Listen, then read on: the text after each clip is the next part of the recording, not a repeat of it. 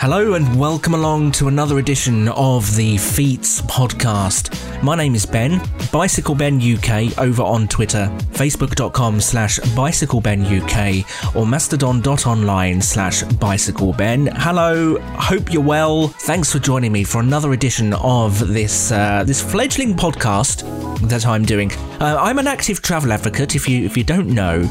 And this is your first time, I'd say tuning in, but it doesn't sound quite right, but it feels right to say tuning in, doesn't it? I don't know.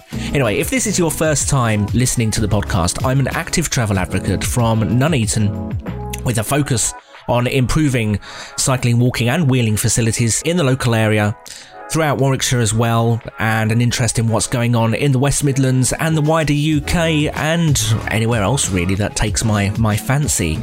But before we get going with the podcast for this week, if you're listening and you haven't subscribed to the podcast in your favourite podcast app, then please make sure you do so. The Feats podcast should be listed on all of the popular platforms by now, including Apple, Spotify, Amazon, TuneIn, Podbean, Podcatcher, loads of other ones as well, which I'm sure to forget. You can find all the links over at the website feats.uk/podcast. That's feits.uk/podcast. And do make sure you share the podcast as well with anyone who you think will be interested in hearing my musings about what's going on in active travel.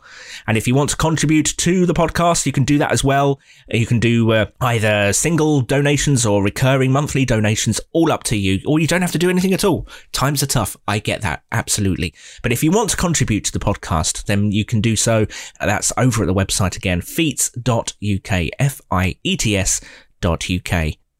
Moving straight on from the last episode where I spoke about what had been going on with the BBC programme Country File and the anti-cycling tropes that were present in that programme, in what could have been a very good programme for promoting cycling and active travel.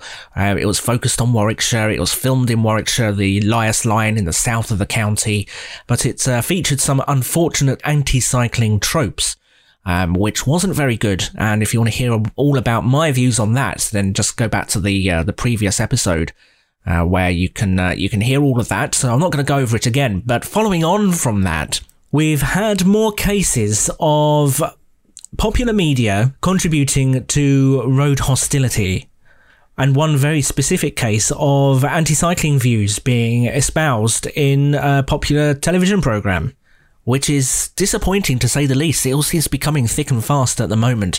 We had an unfortunate advert from Ford, the motor company, and this one was particularly disappointing because they'd started an initiative called Park the Car, and this was them trying to say, look, for shorter journeys, just leave the car behind. You don't need the car.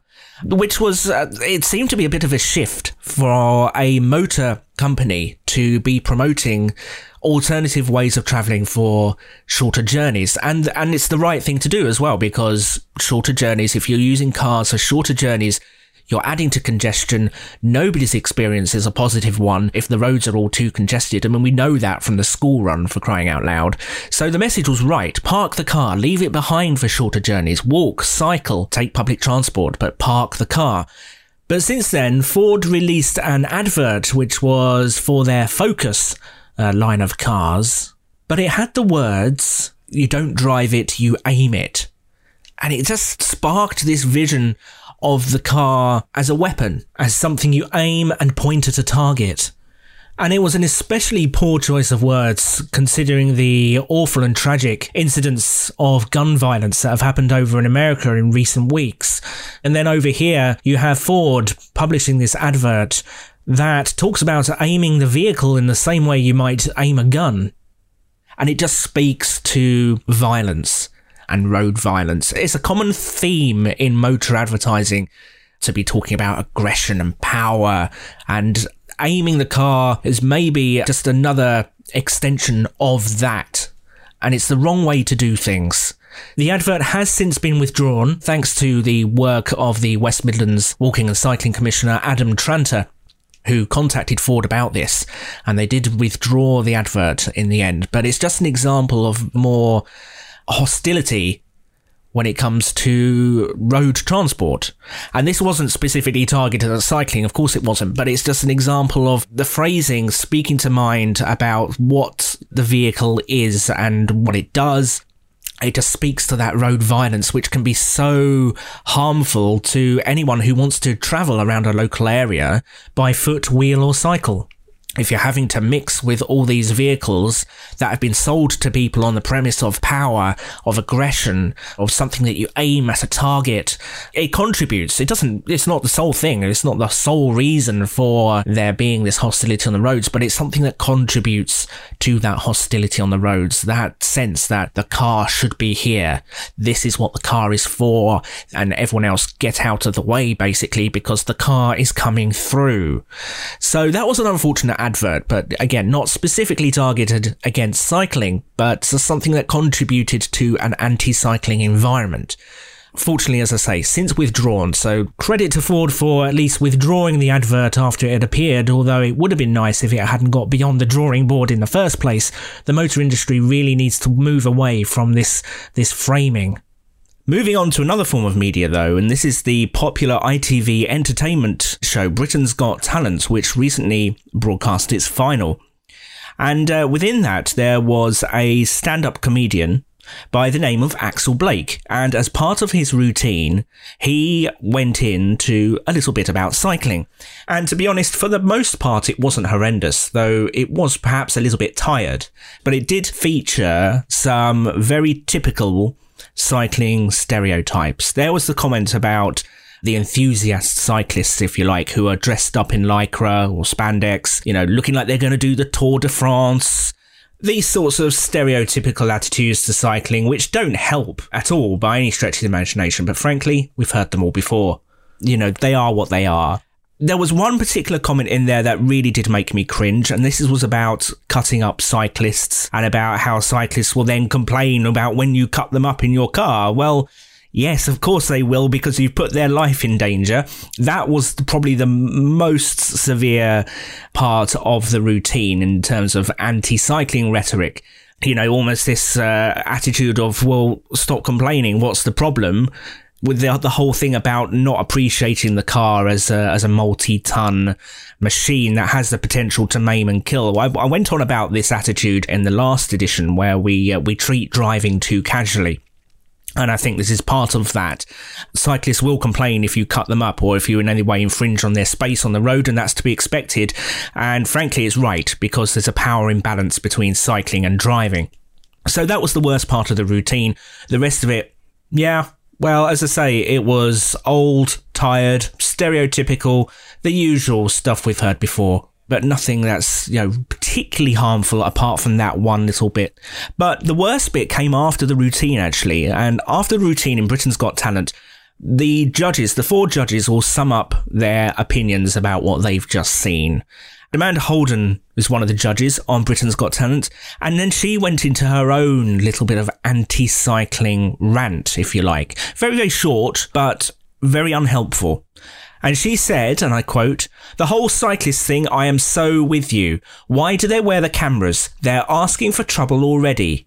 Now, this is one very small comment in a much broader programme that has nothing at all to do with cycling, but it came about because there was this routine, this stand-up comedian's routine that featured cycling. And this particular comment from Amanda Holden was potentially more harmful, in my opinion, than the comment from the stand-up comedian Axel Blake about cutting up cyclists.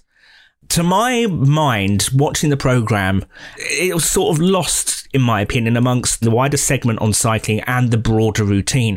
But Amanda Holden's comment stood out much more, in my opinion, where she said, "Why do they wear the cameras? They're asking for trouble already." As though people on bicycles are going out looking for trouble, looking for confrontation. And this is a wholly unhelpful attitude. Now, what's the reason for cyclists wanting to wear cameras?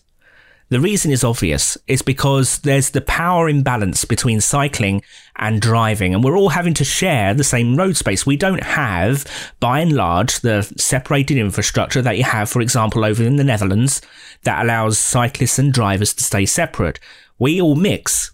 by and large. There are exceptions, of course, but by and large, we all mix together. And that means we got cyclists mixing with drivers and a massive power imbalance there. And cyclists rightly feel like they need some sort of recourse if something happens, if they are cut up, if they are involved in a collision, if they're injured or worse killed. They need that form of evidence. They need that backup there. So there is a reason for cyclists wearing cameras. It's not asking for trouble. It's not to wind up drivers. It's not to create content for a YouTube channel. Anyone who's got a YouTube channel and films their cycle rides will undoubtedly have come across the comment at some point that says, you know, this situation you've put on YouTube here, you just created it for content. You created it for the clicks, for the hits. It doesn't matter if your YouTube channel is monetized or not. It doesn't matter how many subscribers you got. Eventually, you will attract that comment. You created this situation for clicks. No, that's not what happens. What happens is simply that we are encountering these particular incidents on a regular journey, whether it be a fun journey, whether you're out for exercise or whatever, or whether you're actually commuting or doing a school run or just popping to the shops, whatever it might be. We're encountering these incidents with drivers who are not giving enough space, who are showing impatience or whatever it might be. And then we're uploading them to YouTube, maybe as a bit of a name and shame situation, but also to highlight the problem, to highlight what we as cyclists are having to put up with when we share the space and we have to deal with this power imbalance. And it's very useful, I think, to be able to show that sort of thing, particularly if you do the same routes over and over, and maybe you have a number of incidents of the same type at the same location. You can use these videos to build up a profile of what goes on a particular road. You can use this to build up a case to say, hey, this area here is not safe for cycling because these are the number of incidents that I myself alone have encountered over a particular period of time. Can we please have some safe infrastructure here? So there is a genuine and very real need to run cameras by cyclists. Some people will feel they don't need them. That's fine. But plenty of us do. I do. I feel I need a camera to have that backup, to have that evidence to say, you know, if something goes wrong, this is what happened. The evidence is there. It's recorded and we can say, this is how this came about. So it is important. And then having people like Amanda Holden come and say, cyclists are asking for trouble. No, we're not asking for trouble. All we want to do is travel safely, to go out on our cycles for whatever reason it may be, whether it be fun or whether it be for actual utility purpose, whether it be for commuting, whatever. We want to know that when we go out on our cycles, we're going to be safe. So there is a genuine reason for it. And the comment from Amanda Holden about cyclists are asking for trouble, that doesn't help at all. You've got her making that comment in front of this huge auditorium, this huge stage, this huge theatre, and then also broadcast nationally on ITV1, the major television platform, this popular entertainment programme that's seen by millions. And then you're putting this viewpoint across that cyclists are asking for trouble because they wear a camera. That's really, really not helpful. And what does asking for trouble actually mean? Is that incitement for retaliation against a cyclist just for their very existence because they're wearing a camera? And then what about drivers that might have a dash cam? Are they asking for trouble if they're involved in any particular incident just because they happen to have a camera in their windscreen? Amanda Holden hasn't expressed an opinion as far as I'm aware, but it would be rather hypocritical, wouldn't it, to suggest that a cyclist is asking for trouble, particularly if they wear a camera, whereas a driver with a dash cam is not? So it was disappointing to see that broadcast on ITV, on Britain's Got Talent, on the final, the biggest show of that particular series. That's probably got the biggest audience that Britain's Got Talent is going to attract. And this comes just a few weeks after we had the situation on the BBC with the Country File programme that I spoke about last time. And again, I'm not going to go back into that. You can listen back on edition number 3 of this podcast if you want to hear my views on that. But we've got two distinct programmes with their own audiences, and yes, there'll be an overlap, but they'll target their own audiences, airing these anti-cycling viewpoints that are not helping anybody. In the case of the BBC and Country File, really, I would suggest that they should have retaken the lines that were problematic, done some pickups to correct and fix the problems. Obviously, you can't really do that in a live programme, so I don't know what the solution would be for something like Britain's Got Talent. But frankly, someone like Amanda Holden, she shouldn't have said it. She has a position of influence, and what she said was really not helpful and, frankly, was irresponsible.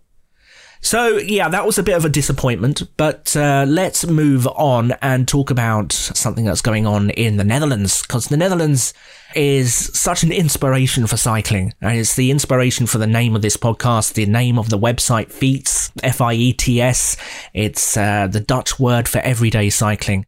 And over in Utrecht, they're, I wouldn't say they're being radical. The Netherlands, they like to drive. They have a very comprehensive motorway network and road network. They like to drive, but they also have cycling very much integrated across the country with separated infrastructure, as we know. But they do like to drive, and driving is popular, and is possibly even more popular than here in the UK. One thing about driving in the Netherlands is because cycling has its own infrastructure and it's very much kept separate, for much of the time anyway, and where it's not, the roads are generally speaking calm and quieter. It's actually a more pleasant experience. That's the general consensus, is driving in the Netherlands is a more pleasant experience than it is in the UK. But I get sidetracked. Let's look at Utrecht. They're reducing lanes. In the town or the city of Utrecht, on their ring road, they're reducing the number of lanes. So they've got a 4-lane ring road at the moment, and the plan is to bring that down to 2 lanes. Why? Well, it's to curb the increase in motor traffic, essentially, and to work as one way to further the take-up of active travel for local journeys. Now, the Netherlands already does this with excellent cycling infrastructure in the main. But Utrecht is trying to further that take-up, and it's trying to curb the increase in motor transport. Because just like in the UK, where motor transport mileage has been increasing for decades, it's also increasing in the Netherlands. And it's something that can only increase a finite amount before you either decide to yourself, we either accommodate more, and that would be through road widenings, extra roads, junction reconfigurations and all the rest, to try and eke out that little bit of extra capacity to accommodate the demand that's been growing, maybe a little bit more before everything grinds to a halt again and you have to evaluate it again. That's induced demand. That's one option. The other option is to say we're not going to do anything and we'll just accommodate the number of vehicles as they are now and no more. And if things grind to a halt, well, people would just have to either sit in traffic or look at an alternative. That's a perfectly valid option. Or there's the third option, and you say, well, maybe we've got too many cars, and maybe we should do something about that. How can we not only curb the increase in motor traffic in this area, but how can we reduce it? And you reduce it by reducing capacity. So that's what they're doing. They're taking a 4-lane ring road and they're going to reduce it down to 2 lanes. And I thought this was particularly interesting because here in Nuneaton, in the middle of England, a few hundred miles away from Utrecht, we're so utterly different. We have a ring road. That's about 1.3 miles. It's not very long. It's not very big at all. And Nuneaton is a very different kettle of fish to Utrecht. Of course it is. But we do have a ring road, a short one, and it's congested. And as part of a broader program of improvements to Nuneaton called Transforming Nuneaton, one of the things is to look at Nuneaton's ring road and how it can maybe better work. Now, here in England, looking at a road and thinking, how do we make this work better? That generally means, how can we get more cars through here? And that's been pretty much the starting point for improving the ring road in Nuneaton. It's not about reducing lanes, it's about opening it up, it's about improving the flow of traffic through the area. Now, to be fair, there is a desire to put some cycling infrastructure in, and plans are up in the air at the moment, and I can't go into details about what those plans are, even though I've seen some preliminary designs, but they're very much under embargo. But there is an intention to put some cycling infrastructure in place. How much cycling infrastructure is up in the air, how good that quality of infrastructure is also going to be up in the air, because the priority is to create the space for motor traffic to flow better. So here in England, in Nuneaton and Warwickshire, we're not looking at saying, okay, we've got too many cars going through this area, how can we reduce those cars? We're doing that option of, we've got too many cars going through this area. How can we improve the network to accommodate them and maybe accommodate a small growth of motor traffic over the coming years as well? Before, as I say, everything inevitably all grinds to a halt again because of induced demand.